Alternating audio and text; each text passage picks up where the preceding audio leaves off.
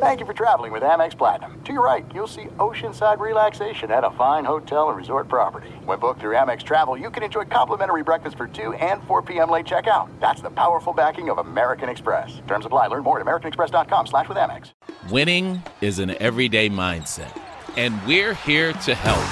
I'm Craig Robinson. Join me and Coach John Calipari for Ways to Win. How do you play? How do you work when you're not at your best? Coach Cal and I will share some wisdom from our time coaching, and we'll apply that wisdom to your off-court challenges. You gotta win every day.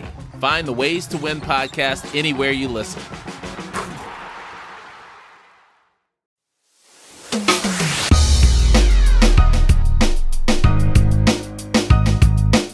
Hey, what up? Welcome in. I'm Doug Gottlieb. This is All Ball. We got a lot to get to in today's episode. I have promised you college basketball yak and talk for a long time, and I'll give you a little bit of it. And I should tell you that as you've downloaded, and you probably already know this, Jack Easterby is our guest today. Jack he's kind of a, I want to say mythical figure who, of course, rose to prominence in helping run the Houston Texans over the past couple years. That journey is a unique one as a college basketball player and golfer at a small school in South Carolina. So how do you get from there to running an NFL team, especially with such a strong kind of religious faith-based background? Thought it was interesting, and Jack's kind enough to share his story with us.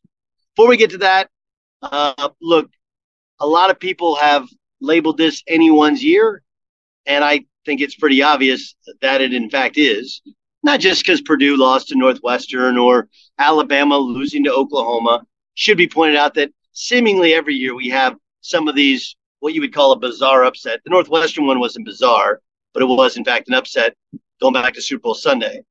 But it's a year where there's no clear dominant favorite team. I think Alabama is the most likely. And then you stop and think about it. They're the number one team in the country. They had a player who wasn't going to play for them the rest of the season, who is in jail awaiting a trial for shooting and killing somebody in Tuscaloosa. That's crazy, right?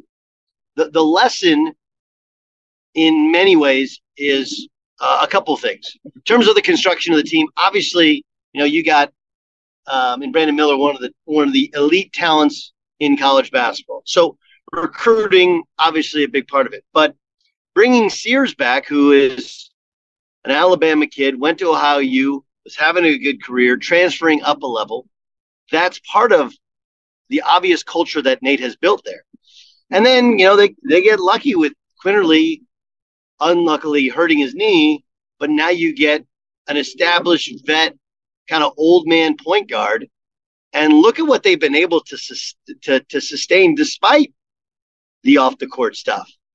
Alabama, when I saw them in person, I said, that's the best team in college basketball. They're number one for a reason. All those things make total sense to me, but it hasn't been a bumpless road. And it's really an interesting story to watch from a guy like Nate Oates, who doesn't come from a traditional background, right? Was a high school coach a decade ago in Detroit, Romulus High School. Goes to Rhode Island, from Rhode Island to Buffalo, where he went from Danny's right-hand man to Bobby's right-hand man, then takes over at Buffalo and now at Alabama, and he has them to heights they haven't seen, in 20 years. It's kind of cool story. They're not flawless. We'll talk about that in episodes to come. Purdue, not flawless, but very good. Talk about that in episodes to come. The Big 12, I still believe, the best conference in the country.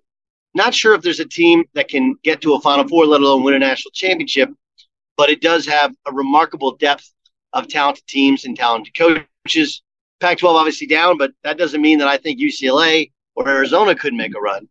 And then I want to talk some of these mid-majors and reestablish what a mid-major and a low major actually is. All of this to come on All Ball as we kind of start to tweak it and get ready for the stretch run of the college basketball season. So we'll give you more basketball opinionated content in episodes to come.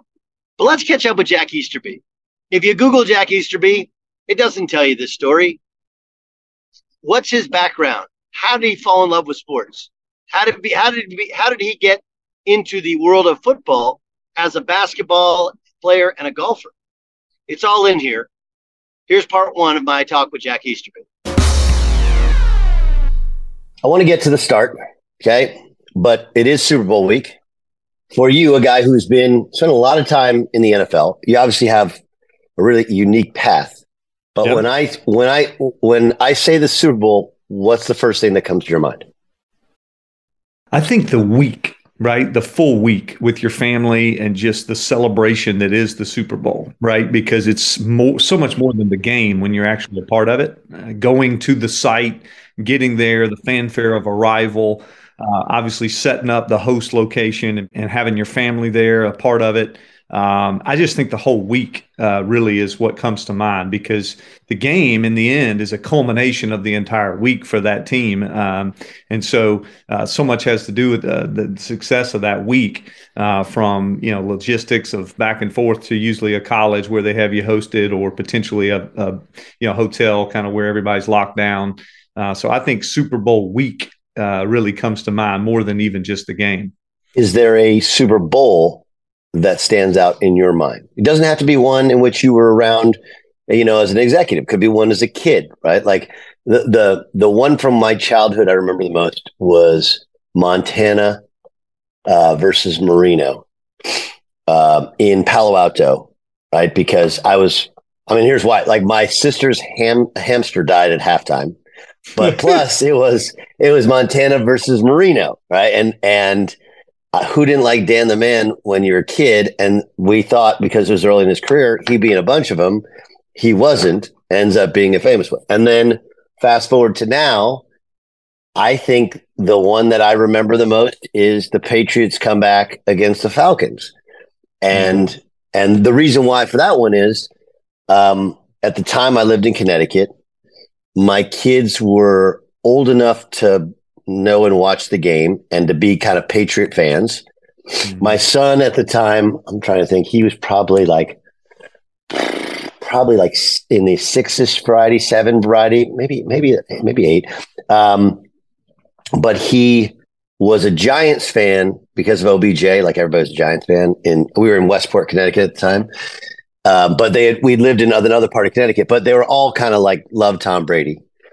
And I'll never forget that it was 28-3. And I said, all right, it's bedtime. This sucker's over. And I tucked them all in. And they said, Dad, will you wake us up if it gets close? And I was like, yeah. And what time was bedtime here? I got to hear more. I was on the East Coast. So, okay.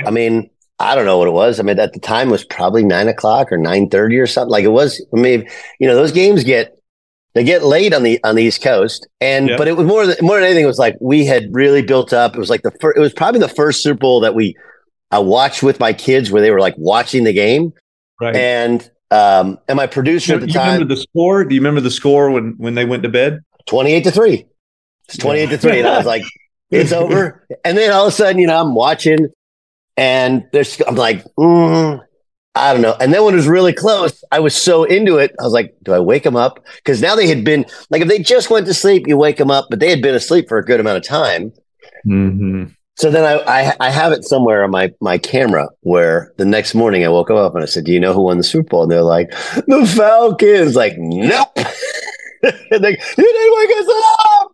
Anyway, give me your Super Bowl.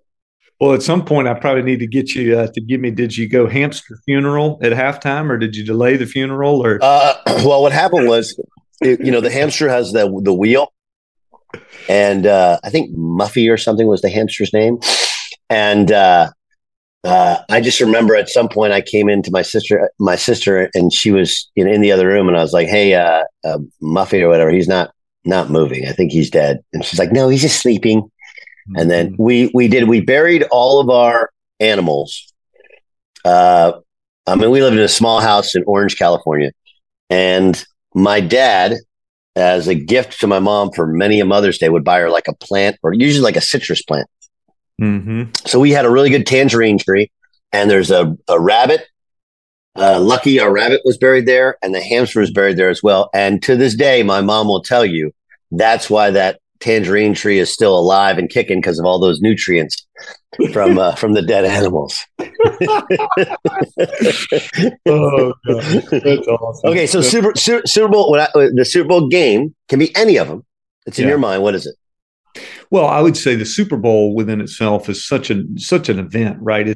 It's really an international event. So people around the world are locked in, and it hits every sector, right? Obviously, the advertising world, people that aren't even interested in football pay attention to the Super Bowl. And so for me, growing up in Columbia, South Carolina, we didn't have a team, right? Let's just call it, right? Because the Panthers weren't around until 1995. And so for me, I think the Super Bowl, if I was have to say, this Super Bowl was one where I just really kind of opened my eyes to the awe of all of it, would probably be that Atlanta Super Bowl. And the reason I would say was because the intersection of all these different things that happened, were just kind of, I don't want to say opened my eyes, but it really opened my eyes to something I think that was bigger than even football itself. You had the opening of this new stadium, right? So the Mercedes Dome there in Atlanta was really cool. You had this academic matchup between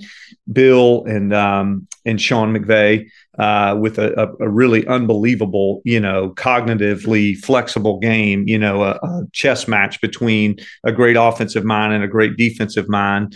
Obviously Atlanta being local there to Columbia, South Carolina, I had the regional bias of all of our friends and family were able to come to that one. And then obviously, we were blessed to win that game.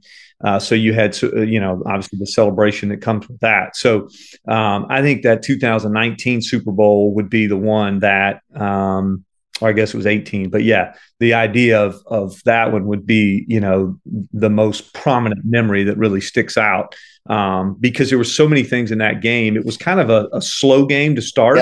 Yeah. They really struggled offensively, had some chunk plays, and we did too, quite frankly. And then Josh kind of went freak mode, Josh McDaniels, on some of the formation stuff and began to move Gronk around and move Julian around a little bit. We started making some plays, but just every layer of that game, I think I'll always remember for the rest of my life. Even though the Houston comeback, which what you're talking about there, the Houston game versus Atlanta, was just amazing comeback, and the character of that team and all the things that have to happen right for that. I'd say that would be a second level down, but that Atlanta Super Bowl against the Rams, I think was just it was an amazing memory. Well, it's interesting because I remember being in training camp for the Rams the next year, and Sean, like off microphone, he's amazing, and he was just like, I got out coached, and he goes, it took us the whole first half to figure out what they were doing defensively, and then they had an injury, and so we come out with a whole plan. And then they change what they're doing. And he goes, Patrick Chung broke his arm. And Patrick Chung was really a Swiss Army knife for us. I don't know if you remember much about him as a player out of Oregon.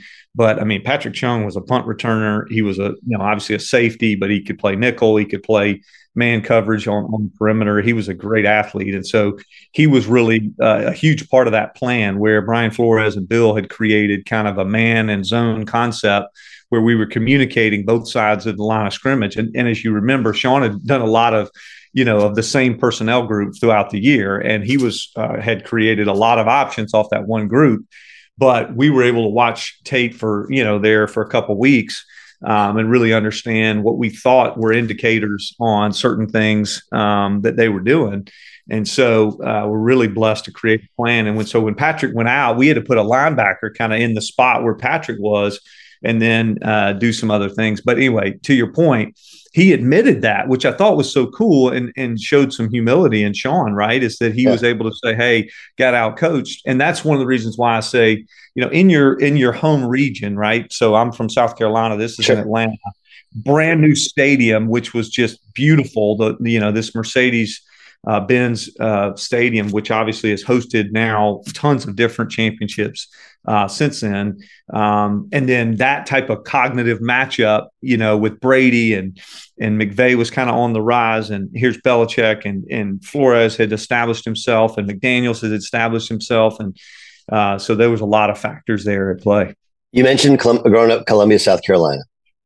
Paint the picture of me, Jack Easterby, 10, 12 years old. What's it like? So obviously when you're in South Carolina in general, you're pretty much, a Gamecock or a Clemson Tiger, right? You got to pick your side. So it's like growing up in Alabama versus Auburn. I was a Gamecock, went to every University of South Carolina sporting event with our family we could go to, from growing up, with Sparky Woods and then Brad Scott, and then of course Steve Spurrier when he got there. Really, Lou Holtz. Wait, Lou Holtz. Lou Holtz, yeah. And Lou Holtz is funny. Lou Holtz paved the way for Steve, really, from an expectation standpoint. No question. I think what happened with Coach Holtz is, because that fight happened, it put like a bad mark on what he had done at South Carolina, right? That's a great point. Because South Carolina has always been, a notch below, especially in that part of the SEC at that time. Florida was the dominant team. And then remember Tennessee, obviously not just Peyton, but T. Martin. And then you had Georgia that was always kind of around. And South Carolina was like an also ran until like Lou Holtz got them close. But the fight at the end of his tenure, that's, I think, put a real mark on it where people didn't pay attention to the rest of it. You know what? That's great historian reference there for you, because that's exactly right. I would say this one thing too is, when you remember, conference alignment, how big that was at that time. South Carolina, when I was growing up, wasn't in a conference. And so they obviously in the 70s were in the ACC, and then transitioned out of the ACC and were independents for a while. And so in basketball, you probably remember they were in the old Metro Conference where they played Louisville and had some Louisville, battles. Florida State, Cincinnati, right. Memphis State, right? Yeah. Right. That's exactly right. And so when I was growing up, that was obviously, they transitioned into the SEC. And I don't think anybody understood quite what that would be as a blessing for a smaller state, right? In South Carolina, in a platform, in a media television audience, to be able to get into, that type of conference, because that was the premier sports league. Even then, to be a part of that from a football perspective was awesome. So I think they were in the early stages of getting their feet wet in the SEC. And to your point, Lou helped that transition with an expectation because he was a national name. So when he gets named the head coach, now all of a sudden the expectations to compete were there. And then Steve came behind him and was really great about keeping in-state talent there, right? And so you had Clowney and you had Marcus Lattimore and obviously Stephon Gilmore. Those players stayed in state, went to school there, and man, they created an awesome buzz and won several, prominent bowl games and participated in January bowls, which I think was new for that state. So yeah, that was it, man. It was football. Now, Carolina sports has always been, I say Carolina because, we refer to Carolina, you'd probably be a little different if you went 100 miles north, but so it was sports and loving the Gamecocks and team. Team sports have always been a huge part of growing up for me and being a part of teams and different types of teams, no matter which sport. Fox Sports Radio has the best sports talk lineup in the nation. Catch all of our shows at foxsportsradio.com. And within the iHeartRadio app, search FSR to listen live. When you drive a vehicle so reliable it's backed by a 10-year, 100,000-mile limited warranty, you stop thinking about what you can't do and start doing what you never thought possible. Visit your local Kia dealer today to see what you're capable of in a vehicle that inspires confidence around every corner. Kia, movement that inspires. Call 800-333-4KIA for details. Always drive safely. Limited inventory available. Warranties include 10-year, 100,000-mile powertrain and 5-year, 60,000-mile basic. Warranties are limited. See retailer for details. Winning is an everyday mindset, and we're here to help. I'm Craig Robinson. Join me and Coach John Calipari for Ways to Win. How do you play? How do you work when you're not at your best? Coach Cal and I will share some wisdom from our time coaching, and we'll apply that wisdom to your off-court challenges. You got to win every day. Find the Ways to Win podcast anywhere you listen. What was your family dynamic in terms of where'd you guys live? What was, were your parents doing? What were you into? Again, like give me the 12-year-old Jack Easterby. Yeah.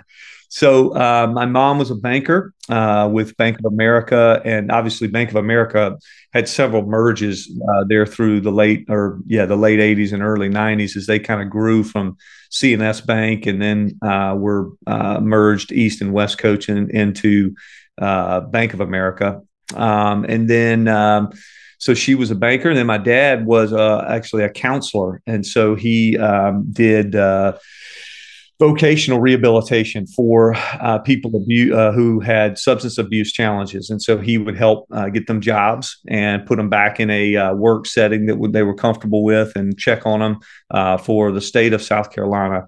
And we lived we were a middle-class family in Columbia, lived in just a ranch style 3-bedroom house there in Columbia, and had a basketball goal in the backyard, just like everybody.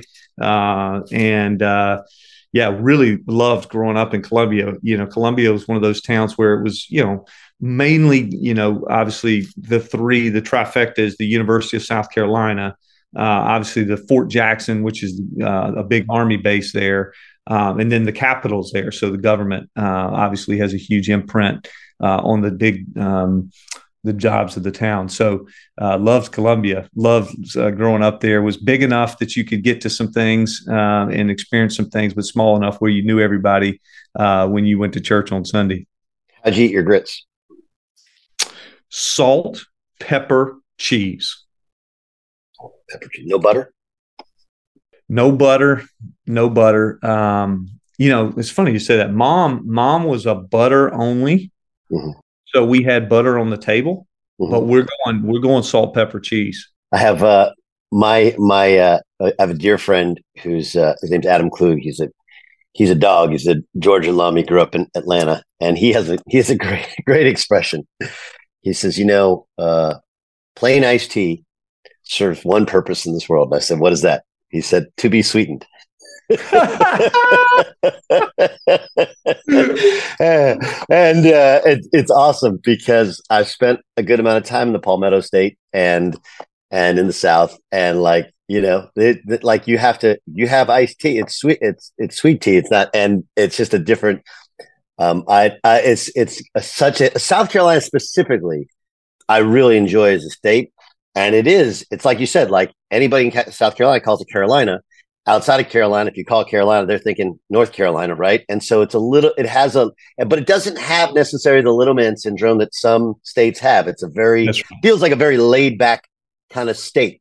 You would love this. Hey, you would love this. So before, obviously, sports nutrition was a huge part of the vocabulary of all athletics. I'll never forget Friday afternoon. Obviously, in high school, you play Tuesdays and Fridays. I played basketball in high school and college, and so loved Tuesdays and Fridays. Right, going to school, warm up suit, ready to go. And I'll never forget leaving campus. Okay, going with one of my friends who had a car to Bojangles. Okay, mm-hmm. Speaking of your dietary question on grits, and getting a fast feast. Okay, which is essentially 9 pieces of chicken, 4 biscuits, and basically just like grease, an IV of grease, what it really is, right? And we would get a half gallon of iced tea, which is essentially, let's just say, equated to a melted popsicle, right? Yes. Okay? That's a great way. Yeah, it is a melted popsicle. I like that. That's right. And so we would pound between the two of us pre-game. Okay, this is pre-game. We would pound 9 pieces of chicken together, one, between the two of us. And then they would have these sides that were mashed potatoes and whatever, collard greens or whatever they were. And we would do that as our pregame meal We never really thought that correlated with why we full body cramped at halftime. but we did enjoy it every week. And so to your point, sometimes the dietary selections probably need to be audited there. High school basketball. What high school? AC Flora High School. How big? Gosh, it's probably about 1,200 when I was there. We were 3A. South Carolina had 4A. Now they've gotten, I think, another tier classification there. But yeah, we were 3A of 4A. So, one of the bigger high schools there in Columbia, and really, really enjoyed my time at AC Flora. What type of player were you? Want to be Mark Jackson. So probably not enough good enough. You'd back guys down. Yeah, that's it. No, I'm turning my back, right? I'm going to get the ball across half court. I'm going to pass it to a guy who can do something with it, and I'm going to go to the corner and probably going to have my wrist taped and probably going to be pointing out some things we should be doing from a screen perspective, but not going to do a whole lot with the ball in my hands. Who's your high school coach? What's interesting, my high school coach was a guy named Don Bell, who actually passed away right after I left high school from colon cancer, but made a huge impact on that region. He was originally from Cookeville, Tennessee, came to Columbia, I guess 4 or 5 years before I started playing in high school, and started playing varsity as a sophomore. And gosh, we were pretty competitive, made the playoffs every year. And he was just a great man, loved us, worked us. We pressed full court. We had a pretty good vibe at the games, sold out. I'd say it was a smaller gym, probably, 800 to 1,000 people in the gym, competed every week, didn't have anybody who ever blew us out. And Don Bell, though, great, went to camp. You probably remember those days, right? Traveling in a bus. I always say we went 16 passenger van with 16 passengers. So, those are the worst. Those are the worst. That's right. When your legs are touching, that's like, ooh, I don't know if I like that. So what was your mom's influence on college and your thoughts on college? Because I'm just, my parents both went to and graduated from college. And so it wasn't like in my house, there wasn't really a question about it, right? It was what college you're going to, and could you get a college scholarship? So that was really my sole focus from about, right before I entered high school on. My brother and sister went to school at UCLA. My sister was a cheerleader. My brother turned down like low-level scholarship offers and then went to Drake. But for me, it was like, I want to be a college basketball player. You're in high school. What was your focus like in terms of college? Yeah, so probably similar to some others. Obviously wanted to play college athletics. So many times when you're in middle school and high school, college athletes, and still to this day, they're the heroes of the community, right? So you look up to you. Especially you're in a college town, so of course. That's exactly right. Like, getting to know the 1997, you may remember this, South Carolina had a really good basketball team, right? Won I think they were the 2 seed overall, lost to Coppin State in the first round. DJ Mackey. That's right, DJ Mackey. Larry Davis, Melvin Watson. So I wanted to go play college basketball and knew probably wasn't good enough to play, at a bigger school, but had always wanted to do that. I also played golf.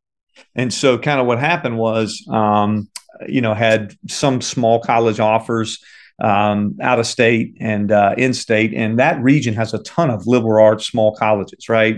From, Wofford to Furman to, College of Charleston. And they're all pretty good in sports, pretty good in basketball. And so, was visited all those. And then my senior year, actually the end of my junior year and into my senior year, I actually had some pretty good, decent results in my spring golf seasons. And so started popping up kind of this weird opportunity to play both in college, which was obviously a rare thing. And so Newberry College out of the blue calls me about halfway through my senior year and says, hey, come up, and come visit. We want to make you an offer and talk to you a little bit about coming here. So my mom, being the financial wizard that she was, as soon as they said that the math was going to be, we were going to be in the black for the Easterby family going up to Newberry, it was like, hey, this is probably where you're going. So we went up there, visited, was blessed to play both sports there and really enjoyed that. And she was instrumental because I think what she said was, a chance to play both sports, obviously to not go in debt, but also to be able to not be too far from home. And she knew I needed to, stay connected with my family and friends that I'd made there in Columbia. So what's Newberry like? How small? What's the town like? Very small, very small. So I probably wouldn't be great on demographic numbers now. It's been a while since I've been there, but very small college. Actually, I would say my college was probably smaller than my high school. So Newberry was probably right at 1,000 when I got there. Most everybody's an athlete, so 400 and something athletes. Did have football, South Atlantic Conference. I think there's probably 15, 17 sports there. Originally a Lutheran institution founded by the Lutheran Church of America. Yes, fraternity, sorority, life. Everybody knows everybody in the cafeteria. Basically, small college in rural South Carolina. So the golf element to it, it's such a different thinking man's sport, as opposed to basketball, which it takes thinking, right? But it's also a lot of it's kind of reactionary. So what's interesting to me is like you learn about people and how they process things.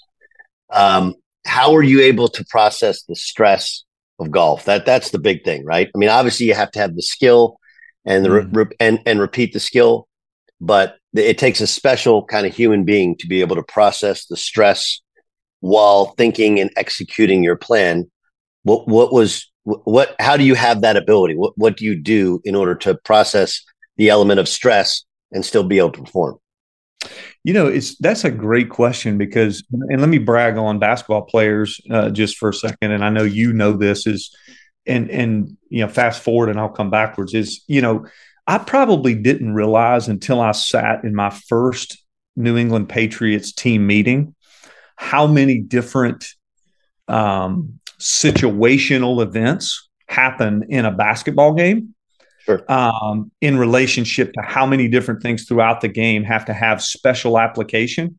For example, an out of bounds play. Well, an out of bounds play, if it's on one side of the floor is different than an out of bounds play on a different side of the floor. Right. And so that's a simple thing, right? Sideline out of bounds is different at the end of the shot clock than it is at the middle of the shot clock. Right. And so if you just take a list and you go through all those different scenarios, right, and then you take that and let's say cross-pollinate that same analysis into football, you would see, okay, well, if we have one timeout and we're starting a 2-minute drive, right, that's one set of circumstances. We have two timeouts, that's a whole different set, right? We have a kicker that can hit from 50 plus, right? That's one set of. We have a kicker who's missed two, right, in the first half, and we're trying to get him to the 25-yard line. That's a whole different set. And so one of the things that's very interesting is I don't think I realized until I got to New England, because Bill was such a mastermind on situational football, how many things I learned growing up playing two sports at the same time. Sure. Changing those demographics, right, from different demographics kind of, in basketball and inner city basketball in Columbia, South Carolina. And then obviously, some of the different people that you meet through the golf community. And then also the games themselves, right? So, I didn't hit the fairway all the time, right? So you're in the rough, you're trying to play, okay, do I lay this ball up? Do I go for it? Do I, make sure that I, take double out of play?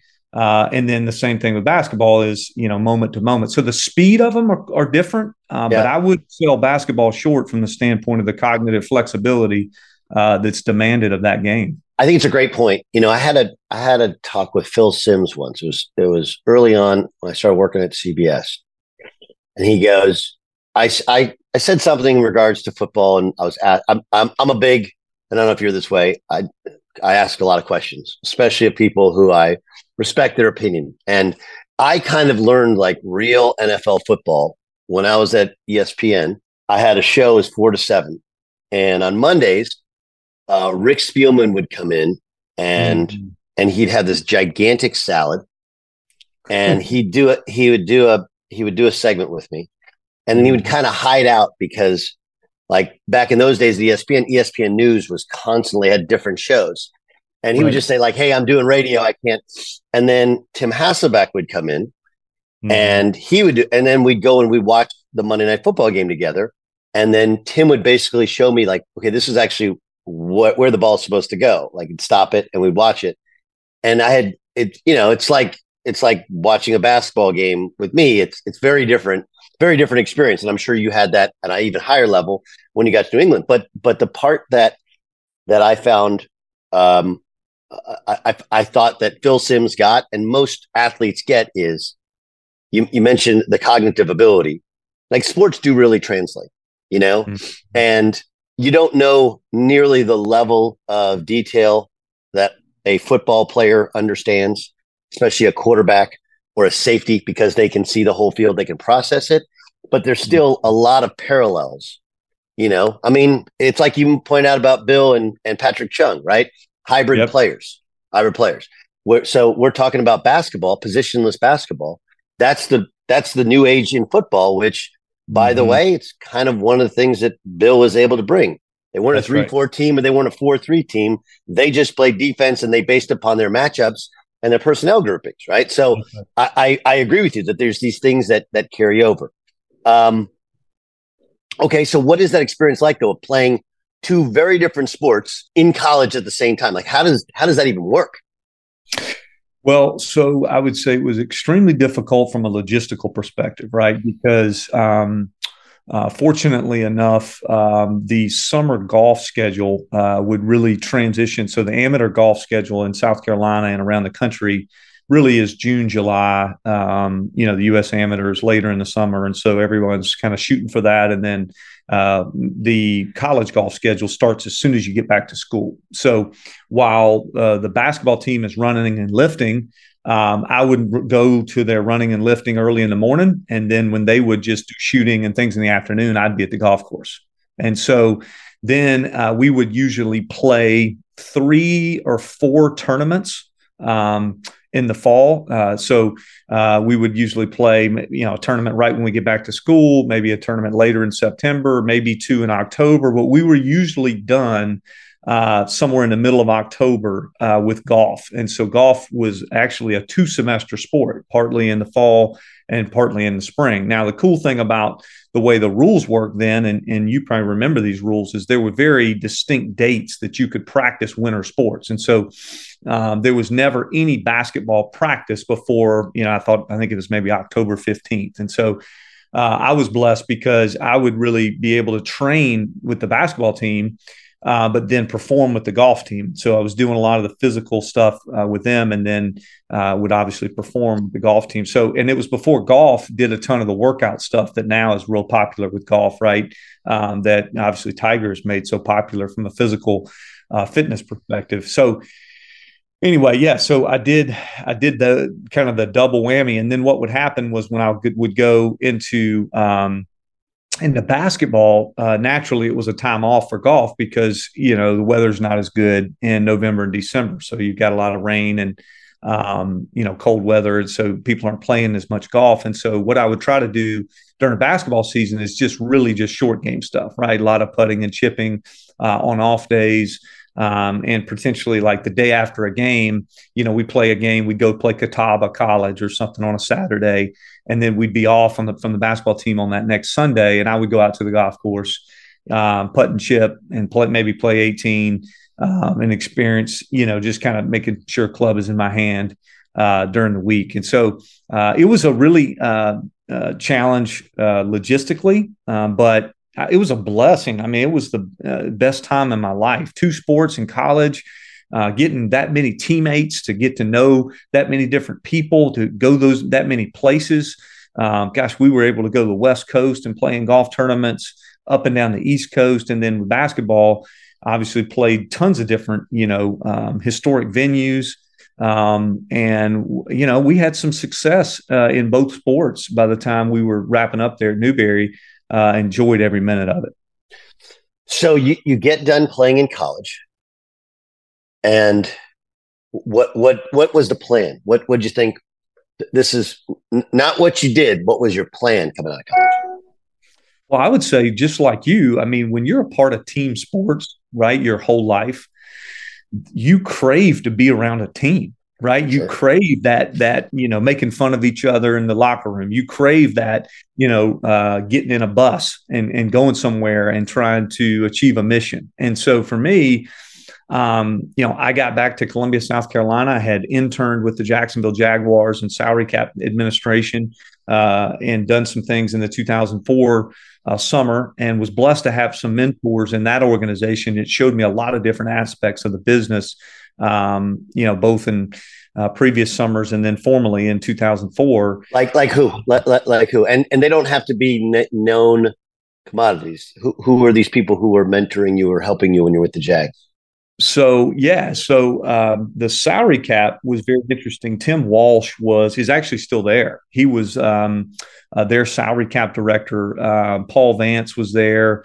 Shaq was the GM. And this was kind of transition. Wayne Weaver was the owner there in Jacksonville at the time, who was obviously a hero to that community for bringing that team to Jacksonville. That story is so cool to study. Not that dissimilar to, the McNairs and how great they were to bring football to Houston. But anyway, Tim Walsh helped teach me the academics. I'll never forget Tim Walsh threw a contract on my desk and said, "Hey, study this." And I want to say it was maybe David Garrard or Reggie Williams or one of those guys that was popular back in the day. And I remember looking at it and not knowing what I was even looking at from a language perspective. So what is that like? Okay, because football contracts specifically are very different than any other contract, right? There's ways in which things are weaved in there, and obviously it's evolved over time as well. But okay, so take me to your brain. You're in your early 20s. You're looking at a contract. What do you learn? What is it? What is unique about a football contract, and what do you have to know in the business that people outside of the business have no idea? Well, you're going to love this because I know you're such a team-oriented guy. I remember the first thing I thought when I saw the rookie deals of Reggie Williams and a couple of guys that were drafted the year I was down there. I remember thinking to myself, Jimmy Smith and Fred Taylor and some of the more proven players, I was like, wait a minute, these rookies are making a ton of cash, and these veterans seem to be kind of grinding it out on the backside of their careers. And because, as you remember, with the Sam Bradford, that was the tipping point, right? The $50 million signing bonus. That was the tipping point, and the CBA changed that, and now we have the kind of the rookie scale. That's exactly right. So I remember that kind of stuck out to me just because having been a part of so many teams, naturally, one of your thoughts is when you read any type of legislation, how does this impact the team, right? How does it impact how people think of each other in the locker room? How does it impact the flow of the team as we try to go win a championship? And so I was really fascinated by that. So I would say the first time I ever read an NFL contract, I thought to myself, well, what's this guy 2 lockers down thinking of this, and I remember the implications of that and understanding, a little bit of how the payouts work and a little bit how the cap and cash, different parts of the contract worked out and being educated by them. And then Stephen Drummond was a mentor of mine. He was, I think at the time, assistant director of PR down there in Jacksonville. And so I learned a lot of press release, how to do a press release, press conferences. I would help set up for press conferences, things like that. And remember, what obviously a big influence the media is on all sporting events and really in the sporting industry, especially within the NFL, because it's probably the top platform in our country. So it's really interesting, right? Because when you and I connected, and the presentation that others have made about you is like, not a football guy, right? Like he right? Like that was how you talked about the media, how you were presented during your time in Houston. But here, you have sports background, which translates to any sport. While in college, you spend time around the Jaguars. You get out of college, you're with the Jaguars. Granted, not necessarily on the football side, but you're around an organization. And when you're a curious, intelligent person, you're learning kind of as you go. So again, like your story is very different than the one that I believe many people have presented. So you get done with college, you've done this, you've done some stuff. Did you apply for a job with the Jags? Did they want to hire you right away? What's your thought process on what you want to do, and then what did you execute? Yeah. So after that initial experience in Jacksonville, one of the things that was very interesting was obviously being from Columbia, and like I mentioned, going to the University of South Carolina sporting events growing up. They had hired Dave Odom as their basketball coach. And Dave, obviously, Rodney Rogers, Tim Duncan, did a great job at Wake Forest, and in a different way brought the same national clout that Lou Holtz brought, because he'd been to the tournament. Yeah, I don't know if that's just very. I think different. Lou, obviously, outside of the insular world of college football, was a national name. Yes, the time with the Jets, Arkansas, Minnesota, but Notre Dame is just a different animal. But Dave Odom, within the scope of basketball people, right? Dave Odom brings the same level of respect. Like, oh, you hired Dave Odom. Okay, you got serious about basketball. That may be fair. That's exactly right. And so I had been recruited by a lot of small colleges, as I mentioned, and played college basketball. And so I loved the NFL and had interest in that track. But then, as a result of my grandparents, actually my grandfather or my grandmother passing away, my grandfather needed some medical attention and needed some help. I spent some time right after graduation back in Columbia. And while I was there, Dave and his staff reached out to me and said, hey, you've had this career, you've done some different things. Would you be interested in coming down and helping us run camps and potentially help us with study hall and help mentor some of our players? And I said, sure, let me come down and meet with you. And so it was kind of camp season. And so jumped in, as anybody does who's done college basketball camps and been a part of that community. And Dave and I just hit it off. He was a mentor to me.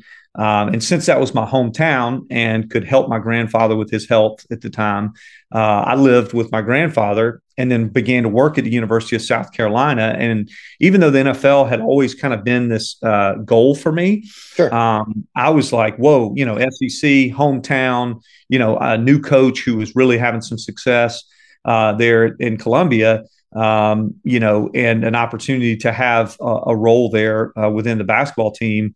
A sport I had played, chose to go back to Columbia for my first job, real full-time impact there in Columbia. And it was amazing. Dave Odom, and I tell people this a lot of things, and Doug, you will get this because you've been through this mantra, is when you play 2 games a week, right, and you're in the SEC and you have to, obviously, obviously the schedule is massive, right? So whether that's traveling, whether that's just, wearing a suit on the bench, whether that's being organized about how you need to do, your own personal things to get through, the college basketball season.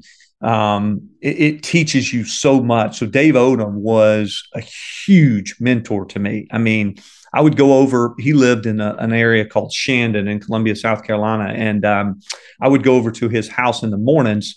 I would be there at 6:30 every morning, and we would go on a run. And he was a little older at the time, but we would run, let's just call it a couple miles at a decent pace, nothing, we weren't breaking records.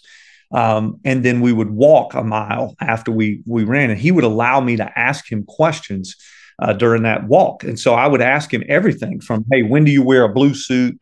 When do you kind of wear a black suit? When do you communicate frustration with the media and how you're kind of pissed off at maybe this beat writer and what he's saying? Or when do you, kind of flip a script on your team to try to change behavior? Or how many guys do you recruit from one high school? Is there a pipeline strategy within certain high school programs that are successful? Or, hey, does a guy from California transition well to the East Coast, to a small school or small state like South Carolina? And I asked him everything, and would go home and just take I had a journal, and I would just write all types of notes. And Dave, being a high character, consistent, experienced voice within college basketball, opened all of these doors for me and my family immediately. I mean, he made calls to people that, from Roy Kramer, who was a commissioner of the SEC at the time, to, people obviously around the Southeast, to helping me run five-star basketball camp, to Craig Littlepage, who was the AD at Virginia. And he had a great relationship with Craig going back to his days at Virginia, to Donnie Holland, to, and so all these doors began to open. And again, I was just running with Dave in the mornings, right? Helping him with study hall and running his basketball camp. And I mean, I was so blessed because here comes the door swinging wide open.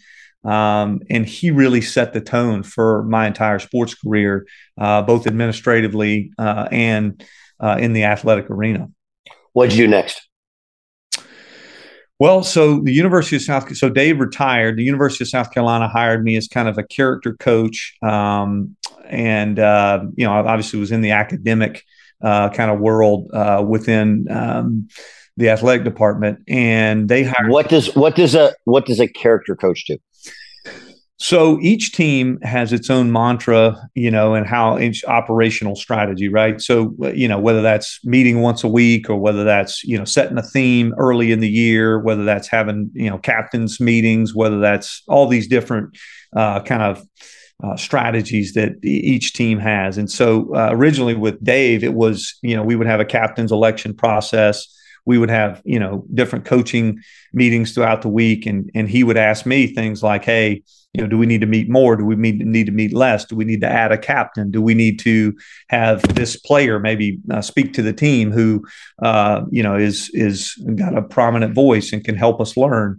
And so he was very well respected within the athletic department. And so he asked me to go reduplicate those same suggestions with some of the coaches he was friends with. The baseball coach and him were close friends. The track coach and him were close friends. And so I was blessed to go into the different sports there at University of South Carolina and just help the coaches. We led Bible studies.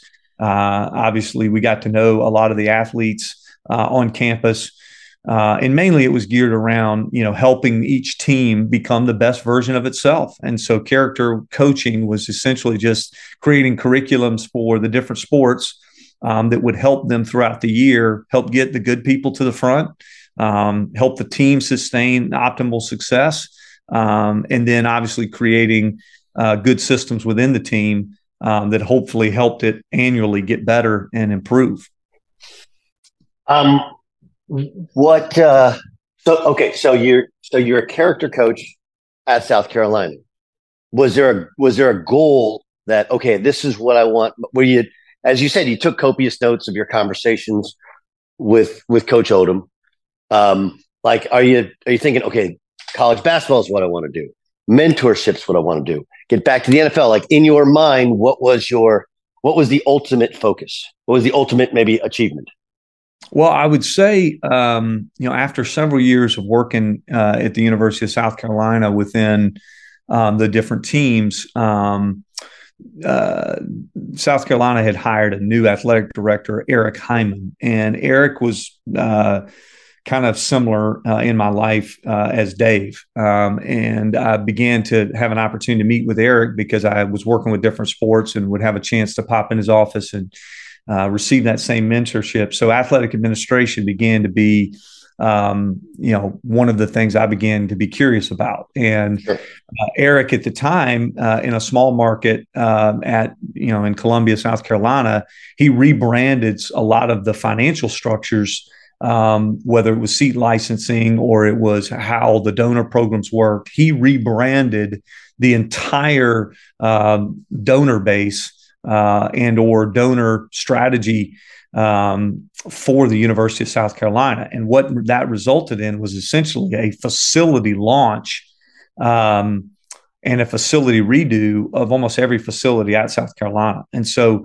Eric is doing this, let's say, this highly academic administration strategy, while Dave and other coaches are doing a good job, sustaining programs. And so it was really an amazing time to be at the University of South Carolina. And so I think Eric really seeing him succeed and seeing us, build a new football facility and build, obviously, a new baseball stadium, and seeing us, my hometown at the University of South Carolina, seeing this stuff go so well. And then, as you know, between 2007 and then 2011 at the University of South Carolina, I mean, couple baseball national championships. You mentioned Lou Holtz is kind of tenure ends, and Spurrier is now kicking butt and taking names. And so all of those successes really grew in me.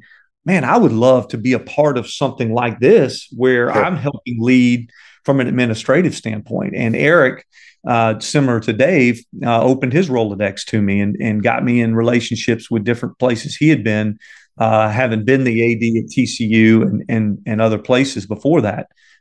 So administration began to be a little bit of my itch. And then also being able to lead people and help them from a character and faith perspective. You mentioned your faith, and part of it is, again, how it's presented to people outside. First, in the South, the presentation of faith as a part of sports is very different from the rest of the country. Mm-hmm. What portion of your life in your early 20s was your faith, and what's that like within the world, the structure of a massive state university? Yeah, that's a great question. I would say my faith really is, it means everything to me from the standpoint of who I am and how I operate. I feel like a lot of times, again, it's sometimes difficult to explain within, the higher level media outlets. And sometimes people misunderstand the different levels of faith and or how faith impacts your ability to lead. But I believe my faith and my belief in Christ and who he is has been nothing but a positive for my ability to lead. I think he's taught me humility because that's demanded of you in Scripture, right? And I think that he's taught me empathy, which is a huge part of understanding, leading people and how to understand their stories better. And I think that when you're at a state university or you're in a sports team where people believe different things, you always have to be respectful of other people's faith and other people's journey and where they're at in those different moments. But I do believe your faith allows you to, govern yourself and or have something governing you so that you can be more sustainable. And in moments of adversity for me and my family, our faith has been just a bedrock of helping us get through those times and helping us help others get through those times without in any way being forceful of them. And listen, we look at Frank Wright, just hired there in Carolina, who was the president of a seminary, or Tony Dungy and his amazing influence on sport. Obviously, Dabo Sweeney, who's a good friend of mine, whose faith, all their faiths have a huge part of their lives. And I would say the same of my family is that we try to do right by God and right by others, which is commanded of us, but have never, imposed that in any way. This is a question I have, and trying to figure out a way to word it. But I think what happens is when people present themselves as somebody who is a man of God and faith is strong in their life, that for whatever reason, there are others. And look, I'm obviously of the Jewish faith, but I'm not as forward in regards to it as you would be, or the others are. I'm also not bothered by it. Like I don't. Again, if it causes you to lead a life where you value others' successes and you have empathy as well as pushing for your own success for the right reasons, like I don't understand why it really matters. But just again, the life that you've experienced, and this is you're like a third away into your life now, right? Like we're not writing your obit. Yep. But like Dabo's an example of it. Frank Reich's an example of it. You're using great examples. Why do you think that there is sometimes a nefarious tone to how people present leaders of teams that speak of their faith in a strong fashion? Why do you think that, again, this is more your opinion, why do you think that people can put a negative connotation on something that in the way in which you present it, doesn't seem to have a ton of negatives. It's like Tony Dungy. Like, okay, so he stepped in it, obviously, on social media recently. Yeah. Okay. But to me, a lot of this is like, and stick with me for a second because it's a weird analogy. It's a lot like what I do for a living, right? When you give opinions for a living, there's going to be a couple you don't agree with, right? anyone who says like, I agree with every one of your opinions, like, then I don't really value your intelligence, because there's no way. Because even some of my opinions, I look back 5 years ago, go like, no, that one was wrong.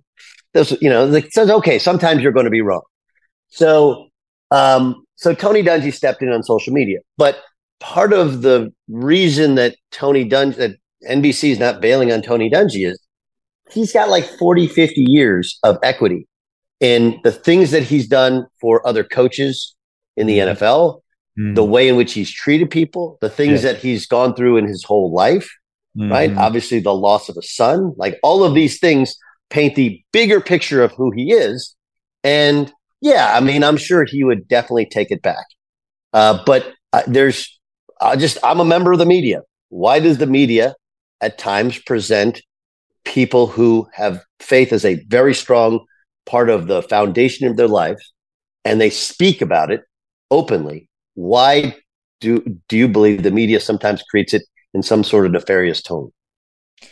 I may not get this right, but I really appreciate you diving into this. And I think you like the way this is, because I thought about this question in advance of our call. Is I think when you communicate with the media, there is a premise of that communication, right? Or let's say when a name like Tony Dungy is communicated with the media, I think there's a premise in which that name is prominent. And so, for example, with Tony, just to use him, he's prominent because he's a football coach, right? And so if you just take football coach and you put that on a line as an identity, that football coach comes with expected behavior, right? And so you have this football coach, here's the expected behavior of the football coach. And so then when you say the phrase faith leader or pastor, chaplain, those kind of, that comes with expected behaviors. And so I think what happens is, when one of those appears to have to be the winner. So wait a minute, which one are you? Tony, are you a faith leader or are you a football coach? I think that's an unnecessary delineation, meaning that I don't believe you have to have one or the other of those as your primary or your primary initiator for you to be able to interface with other people. So, Frank Wright is a former seminary president of the Reformed Theological Seminary in Charlotte, North Carolina, but he is also the head football coach of the Carolina Panthers. Like, those are both right? And so a lot of times what happens is in our culture right now, we look for either or, right? You're either a winner or a loser. You're either on a career upswing or you're getting ready to get fired. And I think because we have that need for those identities to not coexist, I think sometimes we resent or we try to, put down one of them just for the other one to make sure it wins out. And so, in my case personally, like, I think probably it was more of an exposure thing. You mentioned the runway that Tony had, or, that Dabo's had, where they've experienced, obviously publicly have a runway of being a part of it. In the issues where I was able to be a part of, some of the success, let's call it, of program building, both at the University of South Carolina or going through what we went through in Kansas City, or potentially serving New England for a while, there was no public facing piece of that. And it wasn't appropriate. It really wasn't appropriate for me to have a public facing, as a 25-year-old at the University of South Carolina, when we won the NIT championship. It wasn't appropriate for me to run to the front and say, man, I'm so glad we did study hall, and we got Ronaldo Balkman eligible, and Trey Kelly, was able to, play because he, made a good math grade. Or it wasn't appropriate for me to run to the front after, Javon Belcher and the challenges we went through at Kansas City and say, what a blessing it was for us as an organization to rally behind the Belcher family and give tons of resources to their family and create a trust fund, which, man, the Hunt family handled that so well in such a bad situation. But it wasn't appropriate to have that discussion at the time, nor was it appropriate for me to say how well I believe that Robert and Bill handled the post-Hernandez challenges. Those weren't appropriate for me to give credence to publicly. And so if I had, and that had been the track record, then I think people would understand how those identities go together. I completely agree. I completely agree. Honestly, like here's there's obviously an expression that I know is when you ask people what business they're in, and you're like, nope, you're in the people business, right? Yeah, that's right. We're all in the people business, and you transition from college athletics to the NFL, but the entire time you're in the people business. That's right. And like, getting kids to buy into study hall, getting kids being a character coach, understanding how they have to evolve as human beings. That's just coaching them as people, right? Relating to them as people and drawing on your faith as a way to bridge that gap is a very natural thing, a very normal thing. It's a common ground, especially in the South, but it's a common ground that you can find. It's fascinating. All right, part 2, we're going to drop this probably tomorrow, get these things going. They're really, really good. But I appreciate Jack and all the time and effort he spent in putting this together. A reminder, the Doug Gottlieb Show is daily, 3 to 5 Eastern time, 12 to 2 Pacific time, in your iHeartRadio app or on Fox Sports Radio or foxsportsradio.com. I'm Doug Gottlieb. This is All Ball.